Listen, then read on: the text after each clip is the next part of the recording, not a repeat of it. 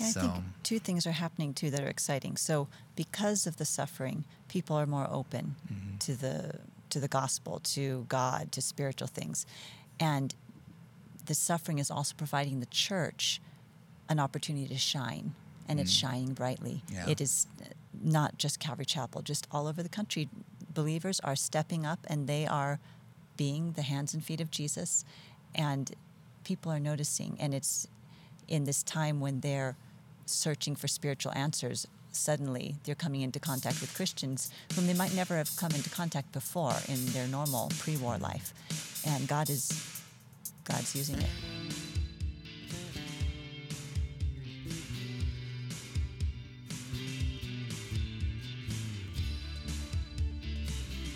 Hey, welcome to Whitefields Community Church Missions Extra. And this week we have here with Pastor Nick, I have George and Sharon Markey from Kiev, Ukraine.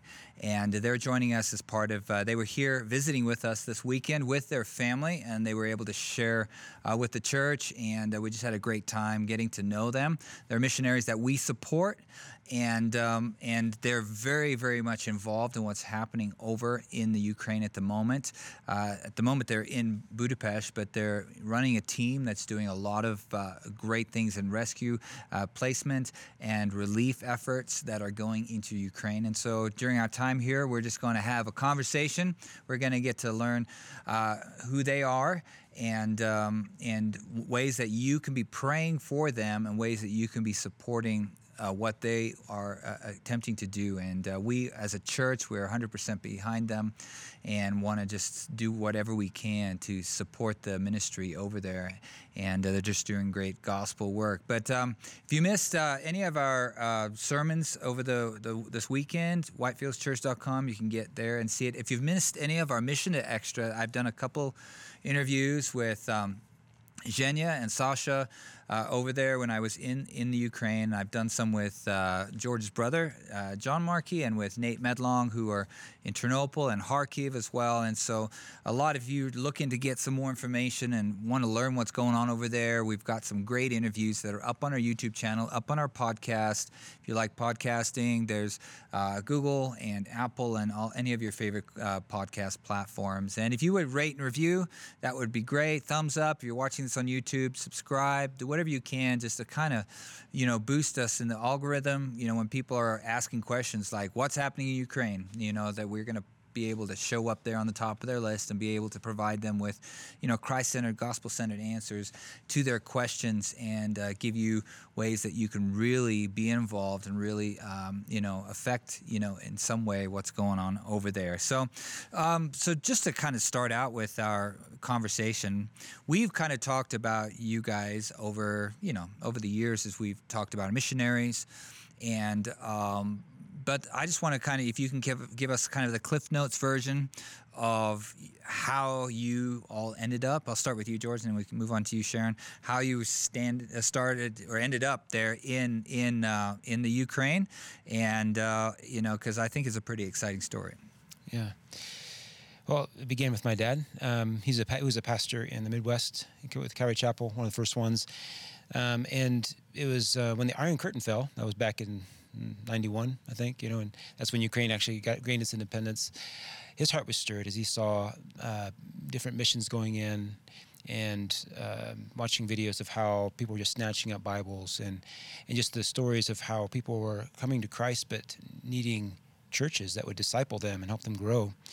And he looked around his city in Crawfordsville, Indiana, and a church in every corner, and he thought, man, I need to be over there.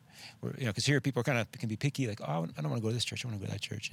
But they didn't have anything, or very, very little. And so his heart was stirred to go and help plant healthy churches that would help disciple people and send them out, to reach more. Let me just jump in there right now because there's a book about your dad. Yeah. And it was written by your brother-in-law, Jed, yes. Mm-hmm. who's a missionary himself and served with you guys in Ukraine. Now he's in Georgia, doing great things. But I just recommend this book for everybody because it tells the story of how your dad was in Indiana, how he pastored, how God led him to Ukraine and ultimately Kyrgyzstan as well. And it's available in our bookstore, and I would just really recommend people check it out. Yeah, thanks, Dick. Yeah. Now, you're the oldest of? Yes. Of, now 9 children. We adopted a Ukrainian girl. Yeah. And Jed is actually married to my twin sister. So Okay. we're the oldest. Actually, she claims the eldership or the she's 47 minutes older than I am. 47 minutes? Yeah. Oh, so wow. Okay. She doesn't let me forget that. Well, so how old? Okay, we're talking 1992. How old you show up in Kiev, Ukraine? How old are you? 16. You're 16 years old. Yeah. So just give me just describe just a little bit of just showing up in a post-communist country with eight. How many kids at this moment? Yeah, it was 8 children. Yeah. 8 children at this moment. Yeah. So just kind of walk me through that just a little bit. Wow. Okay. Sorry. Let's go back in time. It was. We didn't know what to expect, but we get there and kind of going back decades, in some sense, just things were run down. Kind of get this feeling of the Soviet Union was here. I don't know how to say it. But at that time, also, there's a lot of the stores where they would have maybe 4 or 5 items, and that was it, on their shelves. And so, that wasn't necessarily food shortages, but just very limited things, and just the basics. And people were very warm, though. I mean, because we were Americans, and at that time, Americans were kind of these celebrities, they'd be just surprised you're American. And so, I mean, there was definitely an openness and actually wanting to be more American in some sense. But then again, you get this feeling of Soviet Union, and everything's, hyperinflation. I experienced extreme culture shocks. We came in, we didn't know the language at all, so didn't know, or the culture. And that's because you're a 16-year-old. Oh yeah. I mean, you're a teenager, and you're just plucked out of Indiana at the moment, and now you're in Indiana's not exactly very city oriented. Yeah. True, And now Kiev is on a farm. Yeah, they're on a yeah, farm. you're on a right. farm, Yeah, so so now all of a sudden 3 million, or I don't know, at that time it was 2.5 million people. yeah. So in the city, Kiev is not a small city either. Oh, no, it is yeah. a massive sprawl of buildings. True, yeah. So I mean, how does that? Yeah, I mean, I guess I was kind of. My dad, we had committed to a year, and I was thinking, okay, when's that year going to be up? I'm going to get back home. So, as a teenager too, I'm just kind of awkward. Just people are talking in language I don't understand, probably laughing at me, and then, just missing friends, family, pizza, McDonald's and all that stuff. So how long do you think it took you to kind of catch the vision that your father had? It was at least probably about 3 or 4 months. I started to really get it. Maybe after a half year, I was really beginning to like being there. But before that, I was just wanting to go back and homesick. But I guess it was what really got me was just seeing the young people's desire to read the Bible. Kind of their interest in Christianity. I was a Christian. I'm a Christian. I was a Christian then, but I'd say my faith has grown a lot. But at that time, I had never really seen young people excited about the things of God. Many of them were excited about English at first, but still seeing that many have been choosing to follow Christ, many times against the wishes of their parents, and then hanging out with these guys. And it was an exciting time, just seeing the hunger for the things of God. So that got a hold of my heart, and I thought, yeah, this is something I would like to be part of. And beginning to realize, and also as I began learning the language and realizing, actually, I like learning languages. So I was always walking around with a notebook and trying to learn as much Russian at first, and then Ukrainian.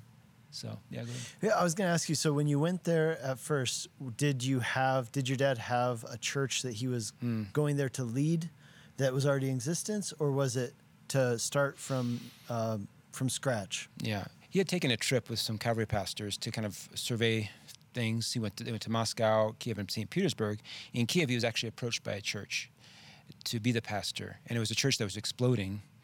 But when we went to Kiev, things changed. Half the people were not into having an American pastor. So, and things were just kind of going kind of south for that church. Unfortunately, they ended up splitting and then just folding.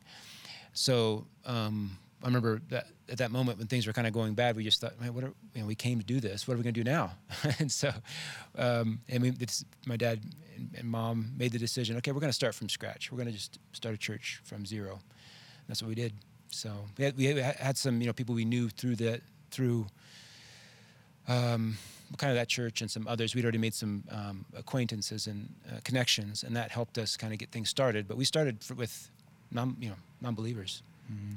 That's amazing. Well, let's talk about you, Sharon. I mean, George is in Kiev. You can't be far away enough geographically starting your life in Hawaii. So let's begin there. And then how did you guys end up getting together? And now you have 6 children and, living the exciting life of a refugee. So let's begin there. Okay, well, I was born in Hawaii. Both my parents were born in Hawaii, met and married there. But my dad actually, my grandfather worked for the U.S. Navy, and so he moved around a bit when my dad was growing up. And for a while, they had lived in Southern California in a city called Corona. And Chuck and Kay Smith had been pastoring there. And this was before Calvary Chapel. And my dad had really, really come to value his teaching style. And so after he grew up, got married, when he tried to figure out what he wanted to do with his life, his burning desire was to be in ministry with Chuck Smith. And so he wrote a letter to him and said, hey, is there any place for me there at this point, Chuck had already moved to Costa Mesa and started to pastor Calvary Chapel. Oh, yeah. And Chuck said, yeah, sure, come on over. And so I was a year and a half old. We moved to California. And for the next 33 years, my dad worked at the church there. For a period of time, the church had a little business jet. And so my dad would fly Chuck around the country to various pastors' conferences. And every year they would fly out to Indiana, to Crawfordsville, to a pastor's conference that George's dad had started. It was the Midwest Calvary Chapel Pastors Conference. And so my dad actually met George's dad, and they developed a relationship over the years. My dad was also the TV department, kind of a one-man TV department for the church there. So I grew up my dad always called my sister and me church mice. Our mom died when we were 5, and we spent a lot of time at the church. We would wake up in the morning, eat a bowl of Cheerios and orange juice, go to church because we went to the church school. And when we got done with school, we'd go hang out in the church office with all the secretaries till our dad got done with work. Then we'd go to a restaurant, grab dinner, come back to the church for the evening service because something happened every night of the week, and then finally get home, go to bed, and get up the next day and do it all over again. So we spent more time at church each day than at home, I think. And when I was in junior high school, I listened to a friend of my mom's who was a missionary, and she was talking about her work with her husband among Jews in Jerusalem, and my heart was deeply touched. And my mom was actually translating for me because her friend was Japanese, and it was in Japanese, and she was translating it. I should say, okay, that's confusing. My mom died. This was my stepmom. When I was 11, my dad remarried to a woman from Japan. Anyhow, she was translating for me, and I start crying. She said, what's wrong? Do you have a stomach ache or something? And I said, I'll tell you later. But what was wrong was actually something right. The Holy Spirit was deeply touching my heart with a conviction that there could be nothing more valuable that I could do with my life than to try to take the good news of Jesus to people who had never heard. And I started praying about becoming a missionary. And by the time I graduated from high school, I was sure that was what God wanted me to do.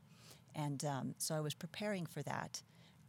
My burning desire was to go as a missionary to Muslim peoples, preferably in an unreached, closed country, because that's where the greatest need was. But God had other plans. So when George had graduated from from graduate school, he came to the United States for a summer for his sister's wedding. And while he was there, he and his dad came to California for a Calvary Chapel Pastors Conference. And my dad was working at the conference as the video guy, and he met George, and he was very impressed by George. And I'd never dated, and I told my dad when I was 16 that I would like him to arrange my marriage. I wasn't serious in the sense that I expected him to do it, but I really didn't want to date. I saw a lot of problems with the dating system, and I really wanted my dad involved in the process. So he's kind of, all these years, has been watching me, waiting for me to kind of get started, get dating, and I never do. And he started to think maybe I was waiting for him to do something. And he met George and realized these two could be a really good team. And so he talked to George's dad about it. He asked him, what's the wife situation with your son? And George's dad said, well, George is looking for a go anywhere and do anything for Jesus type of woman. And my dad's thinking, my daughter wants to go to a closed Muslim country. And he said, well, I have a daughter I'd like him to meet. And so the dads thought, oh, that's a good idea. And George liked the idea. So my dad called me, and he told me he'd met someone that he wanted me to meet. And I was shocked because my dad is not impulsive at all. I was also really intrigued. And we met, and immediately we felt like old friends. I mean, we talked and talked and talked all day long. And by lunchtime on the first day, he decided that he wanted to marry me. He did not tell me that, which was good, because I probably would have thought he was a little bit bonkers to make up his mind so quickly. But we had 3 days together, and then he went back to Ukraine, and we just continued to stay in touch with email. And it took me 7 months of praying about it to come to the conclusion that, yes, God was calling me to marry George. One of the problems for me was I would have to go to Ukraine, and I wanted to go to, like, Morocco or Afghanistan or something. But God finally kind of convinced me, and I really liked George. I wanted to be with him, but I wanted to make sure that it was what God wanted too. And that's how I ended up in Ukraine. We got married as soon as I graduated, and I moved there immediately. Wow. Well, you guys certainly are, from my experience of viewing you, you're a great team together, especially as a family. Your kids are amazingly adaptive to whatever situation they need to be in. They don't, they always go and explore and see the new things, and wherever they, so they've definitely, the go anywhere kind of attitude of both of you has definitely filtered down into all your kids. And so let's just kind of bring to the present now. I talked about the fact that you are now refugees from Kiev. Your home is in Kiev, and right now you're living in Budapest because you can't be in Kiev. And because at the moment of this, interview, they are still lobbing missiles into the West. Yeah. We just got reports of into Chernobyl, where your brother is. They're into Lviv. They're still lobbing things in there, and just kind of letting people know that we're still here, and so kind of just give us the brief, of how you had to escape from Kiev and how you ended up in Budapest, and then we'll kind of move from there just to what is the Lord doing now, Because as you've said, as we've discussed, for you next week, you can't really plan for the future, which is the case of not only our missionaries but also most Ukrainians. They don't know what next week looks like, or a month from now. They're living from day to day, and at the behest of somebody they might be staying with, or somebody supporting them, and so it's a very, very precarious situation. And so just kind of walk us through a little bit just of what happened in Kiev and how you had to leave, around February 24th when the war began. Yeah. Go ahead. Yeah. Okay. When the war began, our 6 kids and I were actually already in Western Ukraine. We'd gone there in stages. First, we sent our 3 oldest kids, and I and the 3 youngest kids went. Just as a precaution, we didn't think that we were going to need to evacuate. We thought we would just go back home after things, blew over. But that wasn't the case. So the day the war started, we heard George was in Kiev still, and people all over the city were awakened by explosions because of missile attacks on this strategic airfield outside of Kiev. And George immediately tried to start to evacuate to get to us, because that had been our plan. If Russia invades, he will come join us, and we'll figure out what we're doing as a family. But he couldn't get out of the city because everybody was trying to get out of the city, and the traffic was... It was just a parking lot, the road west out of the city. So he gave up, went back home, and he wasn't we didn't have a car. He was hitching a ride with a friend. So the idea was they would try again first thing the next morning. Meanwhile, the kids and I in Western Ukraine, where we thought we would be so safe, we were in a basement because air raid sirens had been going off in the city that morning. There weren't any rocket strikes, but when you hear air raid sirens, you take shelter. that night, we spent the night in the basement because the air raid sirens started going off after they'd gone to bed. And I was up all night worrying about George, wondering if he was going to get out safely, wondering if we would see him again. But God was gracious, and in the morning he was able to get out of the city on his second try. He had to leave our dog behind, and that was really wrenching for me and for my second son, who's really has a soft place in his heart for all animals, and especially our dog. But God was gracious again, and we were reunited with our dog 3 weeks later. It was an interesting story. I think the dog had quite a lot of adventures, but we got him back. And George was on his way across Ukraine. It was a much longer trip than usual because of all these checkpoints that had been set up. And that second day of the war, as he was getting out, George's brother and his family of 8 decided they would also leave. They have a 9-seat van, and I asked, will you please take us with you? So they graciously allowed the 7 of us to cram with them in their 9-seat van, so 15 people in a 9-seat van. And we headed across the mountains to Hungary. And George was able to join us there 24 hours later. And we, counting the first move from Kiev to Western Ukraine, and all the successive moves as we were just going from place to place in Hungary. We moved 7 times in 3 weeks. But then we ended up at an apartment in Budapest, where we are now, got our dog back the same day we moved into the apartment, and we feel more or less stable. We've, set up a temporary home for ourselves there. And George, very immediately, before we even had a settled place to live, got involved in a lot of projects to help Ukraine that you can probably talk about it better. Let's talk about that, because Nick and I arrived. Our story. We've talked a little bit about it, but when we were supposed to be at a conference in Irpin, which is just north of in this basically a suburb of Kiev, which is ended up being one of the hardest hit places. And Nick and I were supposed to be at a conference then, and so we had ended up canceling our tickets, but then that weekend after the war started, just the Lord placed on our hearts that we just needed to be there and be present, and so we flew over and we met you guys in Hungary, in Vita, and probably the minute we arrived, things were starting to move already. You guys didn't waste any time, as you said, pretty much as soon as you arrived in Hungary, your attention turned back to Ukraine because there was a humanitarian crisis that was starting to balloon, and it was, at one point there's 4 or 5 million that were externally displaced, right? And it's like 25 million now total displaced with internally and external. Mm-hmm. And so that was, for me, I arrived one day, next day I'm actually driving to Ukraine.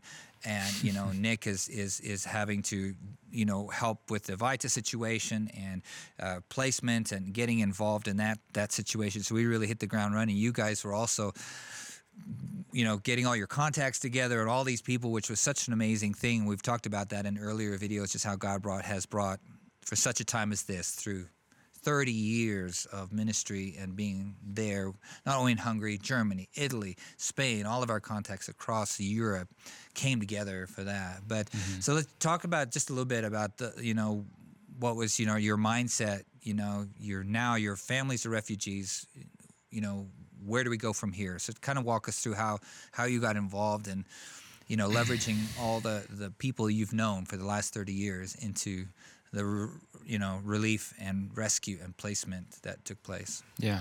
It seemed like it was ages ago when that happened, right? So much has been crammed in these last 3 months.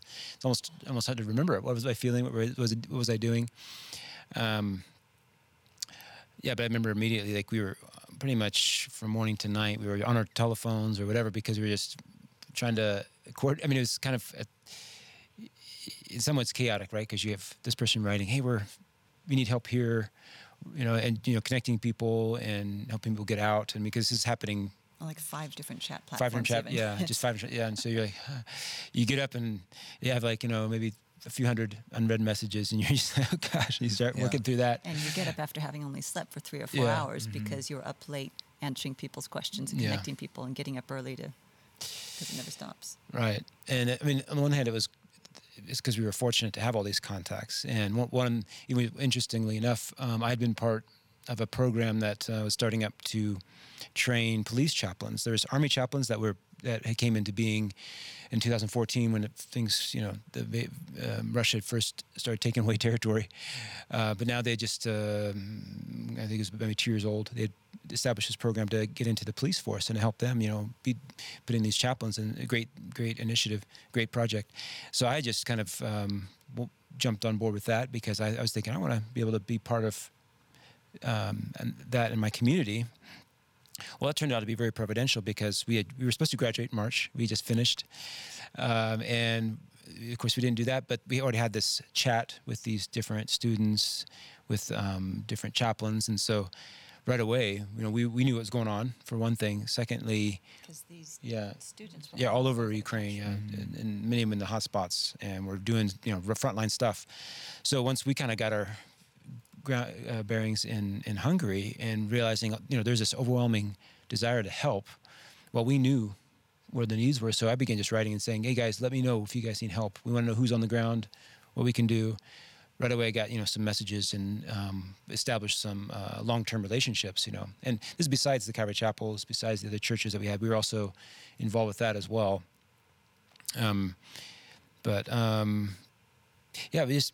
This network came together, of just, and then the Calvary Chapels wanting to help, and we, Pastor Caleb, he and I began to do videos, and which was, turned out to be really good because it was getting out the news, what's going on day to day. We were doing daily videos.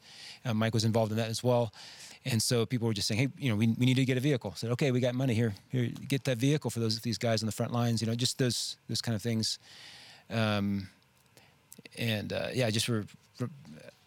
don't know. Well, you were. Yeah, I mean, I was there and I was witnessing Mike was it, there. and in a sense, we were making it up as we went, but you could really sense the Lord's hand and just the cooperation across so many different.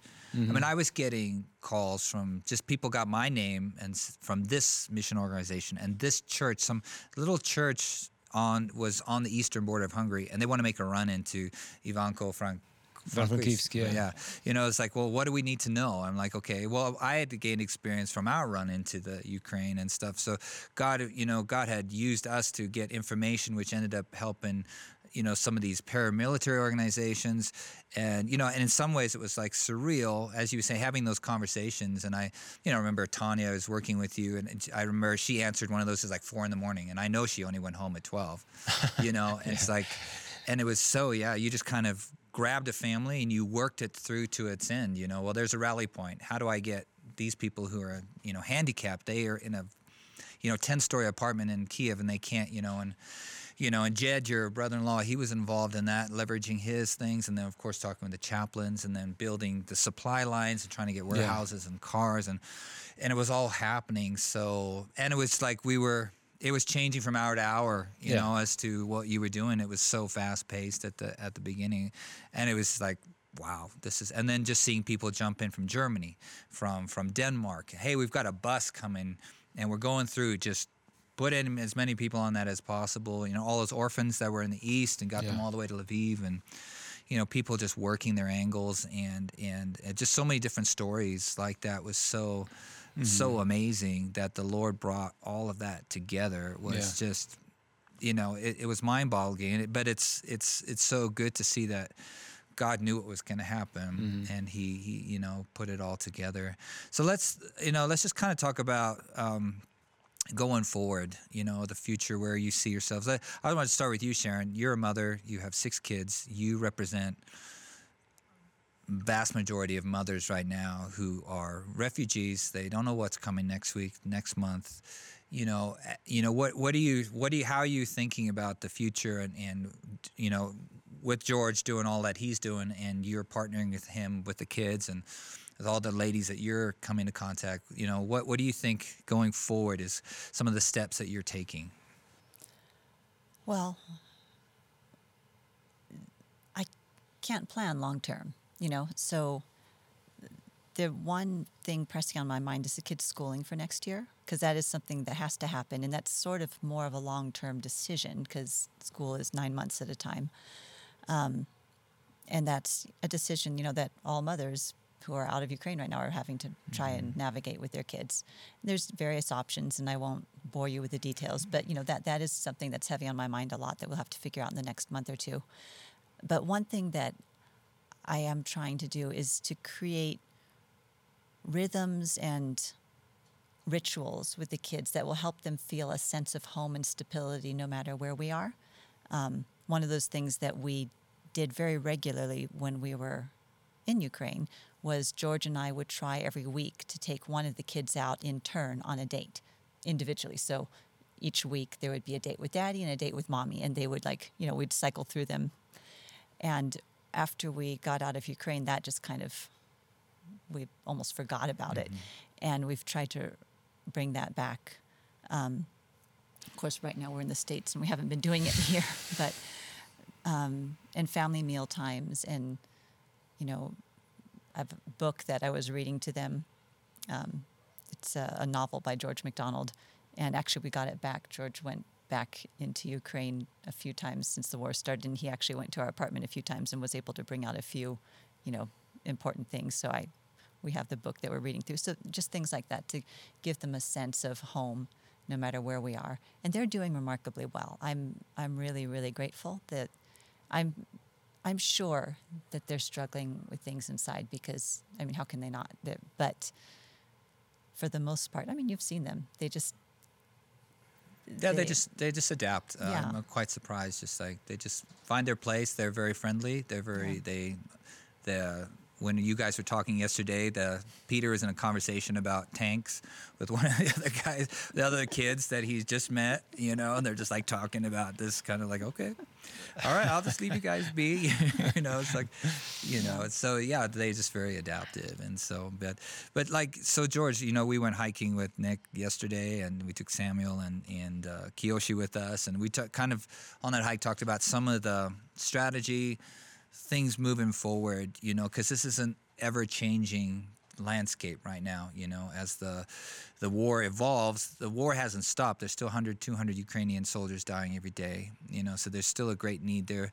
But the refugee situation is becoming now long-term.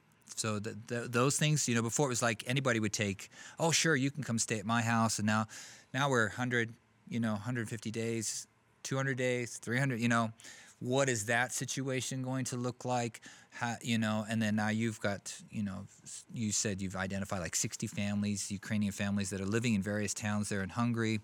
How do we go and minister to them? So kind of just walk us through some of these kind of future things that people can be praying for the next steps for us, for you as missionaries and the groups that you're working with, us as a church, how we can partner with, how we can pray for you going forward. Yeah, there's a lot. As you're sharing, I guess what comes to mind is even the workers that are serving. A lot of them are reaching breaking point in some sense, and needing encouragement, refreshment. Our team, I'm always trying to balance that too. I want to take care of them, and their needs, and talk about what they're going through. Because there's the needs outside are immense, and so they're doing a lot of stuff. You want to talk about those things, but then, one of the gals on our team, her husband is right now, as we speak, I was following the texts, because he's kind of been going back and forth. Like he went to the front lines, they took him back, and now it looked like he was going to be able to not to go because he has invalid, his parents, he's taking care of his parents, but now it looks like he's going back. Just now found out, so dealing with that, helping her. Another gal she's in Budapest, she's helping us, but then she doesn't have any friends, and just missing home in one hand, but knowing she needs to stay, just complicated issues. So if you could be praying for the workers themselves, and in Ukraine, just the pastors and their families. They've been going since February 24th, nonstop pretty much. And I think they've tried to establish more rhythms, so they can be with their families and kids. But, and then of course these women outside, they're separated from their husbands for all these days, for these 3 months. So be praying for that, just how just helping them navigate that. And then long term, so they're having to make these decisions. We're together, so, it's difficult, but we have each other. But they're having to make the decisions, like where we're going to live, which country, where our kids are going to go to school, how do I help my kids kind of get adjust? What am I going to do for work? So you could, yep, that's another prayer point. So those are the challenges, but then there's also amazing opportunities that you want to take advantage of where, there's an openness because there's a great need. And so as we provide community for these people, then we're able to share God's love in practical ways. The other day we were talking about, again, like people have been so busy, but it's been, we want to get the organizations and churches together just to talk in Hungary. What's everybody doing? What are they up to? How can we help each other better? We want to go back into Ukraine and make a trip to talk about helping revitalize businesses, which will help the economy, because the economy is just taking a huge, huge hit. It's going to take years, if not decades, to kind of get back. So I want to talk about that, about church planning, and so you can be praying about that too. How can we? What should church ministry look like? I think people have realized that it needs to be more than just a Sunday service. It needs to be taking care of the whole person. And so there's a lot of physical help, and then coupling that with preaching the gospel, helping establish, doing discipleship. So we want to do it when I go back. We want to also, get together with some other people too and talk about what's the strategy behind that. What can we do to make? I don't know. There's a lot, but you could be praying. So I guess the ministers, and for God would take care of their needs. They would be refreshed, and then wisdom and how much to do. Taking advantage of the opportunities within country. How can we help start rebuilding? How can we do church ministry better, church planning, because there's unprecedented opportunities, again, to bring people into the kingdom, to have a kingdom impact. We've had all these connections now with the government because of what we've been doing. We have a lot of favor there because we've done a lot. And so how to work with that? I don't know. Kind of, I guess, Yeah, and George, one of the things that I think is really encouraging that I would want all of our viewers and listeners to know about is that you had told me that even in the midst of the war, it's not like the mission of God has been put on pause, but just the opposite, right? I mean, things have changed radically, but on the other hand, you're telling me about new churches being planted, families who had lived in certain places now being moved to other places, and saying, hey, we're going to buy an apartment here and we're going to start a church in this city. And thankfully, we got to be a small part of helping with that, and we're excited about that. I know about church plants in Kiev going on, and I would just want people to know that that's we talk about the opportunities, yet there are humanitarian needs, there are humanitarian opportunities, there are also opportunities for church planting, and the mission of God continues to move forward, even as rockets are being fired. Yeah, people amazed just the bravery and in some sense, this crisis brought out who's who, and we've seen some, in our Calvary movement, one guy, you can be praying for Zhenya. God's raising him up, and he's just stepped up, and I've just been really impressed. He's taken other leaders under his wing, and so we want to get behind those kind of people who are doing that. I know Ben too, and they're doing some amazing work. So, and from our church plant, now there's 3. We want to. We've kind of just starting a community where we are. I mean, there's Calvary's there, but we want to be also just reaching out to those people we live next to. And then, like you were saying, so Kiev, we have a couple back where we in our apartment doing this kind of youth thing, and they're reaching their community, doing discipleship, and this couple buying an apartment. So from our church plant, now there's 3. And that's exciting. Yeah. So we could probably talk all afternoon about this, but I just want to ask you 2 things before we bring this to the close. The second one would just be about your website and all of that. But this question came to my mind was, if you could compare going to Kiev in 1992, the openness to the gospel, and now, what do you think how do you think there's a difference? Do you think, how do you think people are reacting to the gospel in the midst of this, immense, persecution basically that's happening, Yeah. Well, it's sometimes been a catalyst. Like in our church plant, at least one, if not 2 or 3. I mean, the people that they've now become Christians because of this. And I know, and there's many other stories that I've heard similar things. And then there's been people that we've been building relationships with. Now it's gone to the next level. They're not believers yet, but they're praying every day. They're reading the Bible because of the desperate need. And so I would say, yeah, there's the level of openness is very similar. I mean, it's a different situation. Yeah. I think just as we just continue to serve in practical ways, there's going to be continuing these gospel conversations with them. I don't know, what would you say? Similar thing? Yeah, I'd agree. Yeah.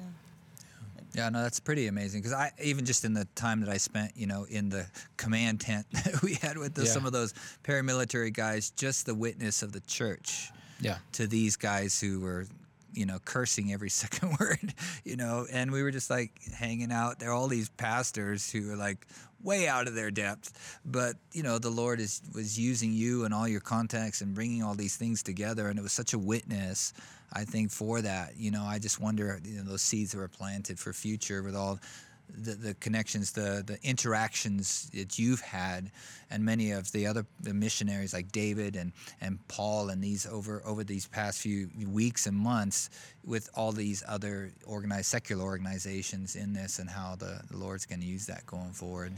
Yeah, I think two things are happening too that are exciting. So because of the suffering, people are more open to the gospel, to God, to spiritual things, and the suffering is also providing the church an opportunity to shine, and it's shining brightly. Yeah. It is not just Calvary Chapel, just all over the country. Believers are stepping up, and they are being the hands and feet of Jesus, and people are noticing. And it's in this time when they're searching for spiritual answers, suddenly they're coming into contact with Christians whom they might never have come into contact before in their normal pre-war life. And God's using it. Yeah. Like one quick example is somebody who was telling us about that, but there's a famous atheist blogger that now is like saying, going through all this, I cannot deny there's a God. So this guy just kind of... He said, I would be the most foolish person alive to deny that there's a God. And so from trying to propagate atheism, he's now preaching theism, Yeah. Wow. Yeah. Now, I'm sure there's going to be so many of these different stories, over the months and years to come. So here's one. Here's Isaac. He's like... Water. So as we close, let's just talk about, how can people get connected with what's happening going forward? Yeah, so we've just in the last week established a website. It's called, we kind of finally came up with a name for ourselves, Bridge UA, because we do, it's just this bridge metaphor comes all the time, because we've connections in Ukraine, connections outside of Ukraine, in Hungary. Our goal is to help connect, locals and Ukrainians, so that, and just people who are doing different things. We like to kind of bring them together, and just not that we would do everything, but hey, there's some people doing amazing things, and then there's these huge needs. So let's connect those things, right? So we see ourselves as a bridge often. So it's Bridge UA, And so the website, if you want to go and look what we're doing, you can go to partner.bridgeua.org. And we'll put all this in the description so people will know how to get to it. And so we're still kind of in the process of adding things to the website, but it's already up and running. You can look and see some projects we're involved in. And it has how to give. We've been going through Calvary Chapel San Diego. So you can go to calvarysd.com and donate through the Ukraine Fund, and it goes to us and others that are working. So it goes directly to the people that are doing the work. So that's how you can connect with us. You can write to us if you have questions, and we'll be updating that all the time to give you up-to-date information, what we're doing, and through our partners too as well. So thank you once again. You guys have been amazing. Have you guys just been, and we're just so encouraging to see them when we got to Hungary, see Mike and Nick, see familiar faces, and we've been encouraged and just blessed by your prayers and by your giving. Well, we love you guys, and we're privileged to be a part of all that you're doing, and as a church, we are as well, and we just look forward to all the avenues the Lord's going to open up for the gospel through this time. And we just want to pray for God to strengthen you, and for you, Sharon, as well as a mother with all the kids and going forward to the schooling and all that stuff, and to you together as a team, and then your team there in Budapest as well. And we're excited, but we also want to just pray that God brings an end to this war, so that the rebuilding process can start. So we just encourage you, as our viewers and listeners, if you've been all the way to the end of this podcast, and it was well worth listening to, and just continue to pray for George and for Sharon and for their kids and for his team over there. Just this is just beginning. This is just beginning, the beginning of rebuilding, but I think just the beginning of gospel ministry in Europe. And people have just talked about post-Christian, post-Christian, post-Christian, whatever it might be. It's dark and secular. But, God's doing something now. You have all these evangelical people that are flooding into Europe. And, God is doing amazing things. And we're happy to partner, and we're blessed to partner with them. And you can do that too. So make sure you connect with their website. Make sure you give. The Lord so puts it on your heart to do that. The financial situation is still as much needed now as it was a month ago, and they definitely need your prayers and financial support. And we, if you want to connect with us and connect with them, their website information will be in the description. And look forward to seeing you all again, and you'll getting some more interviews out for you on the situation. So we look forward to seeing you. God bless.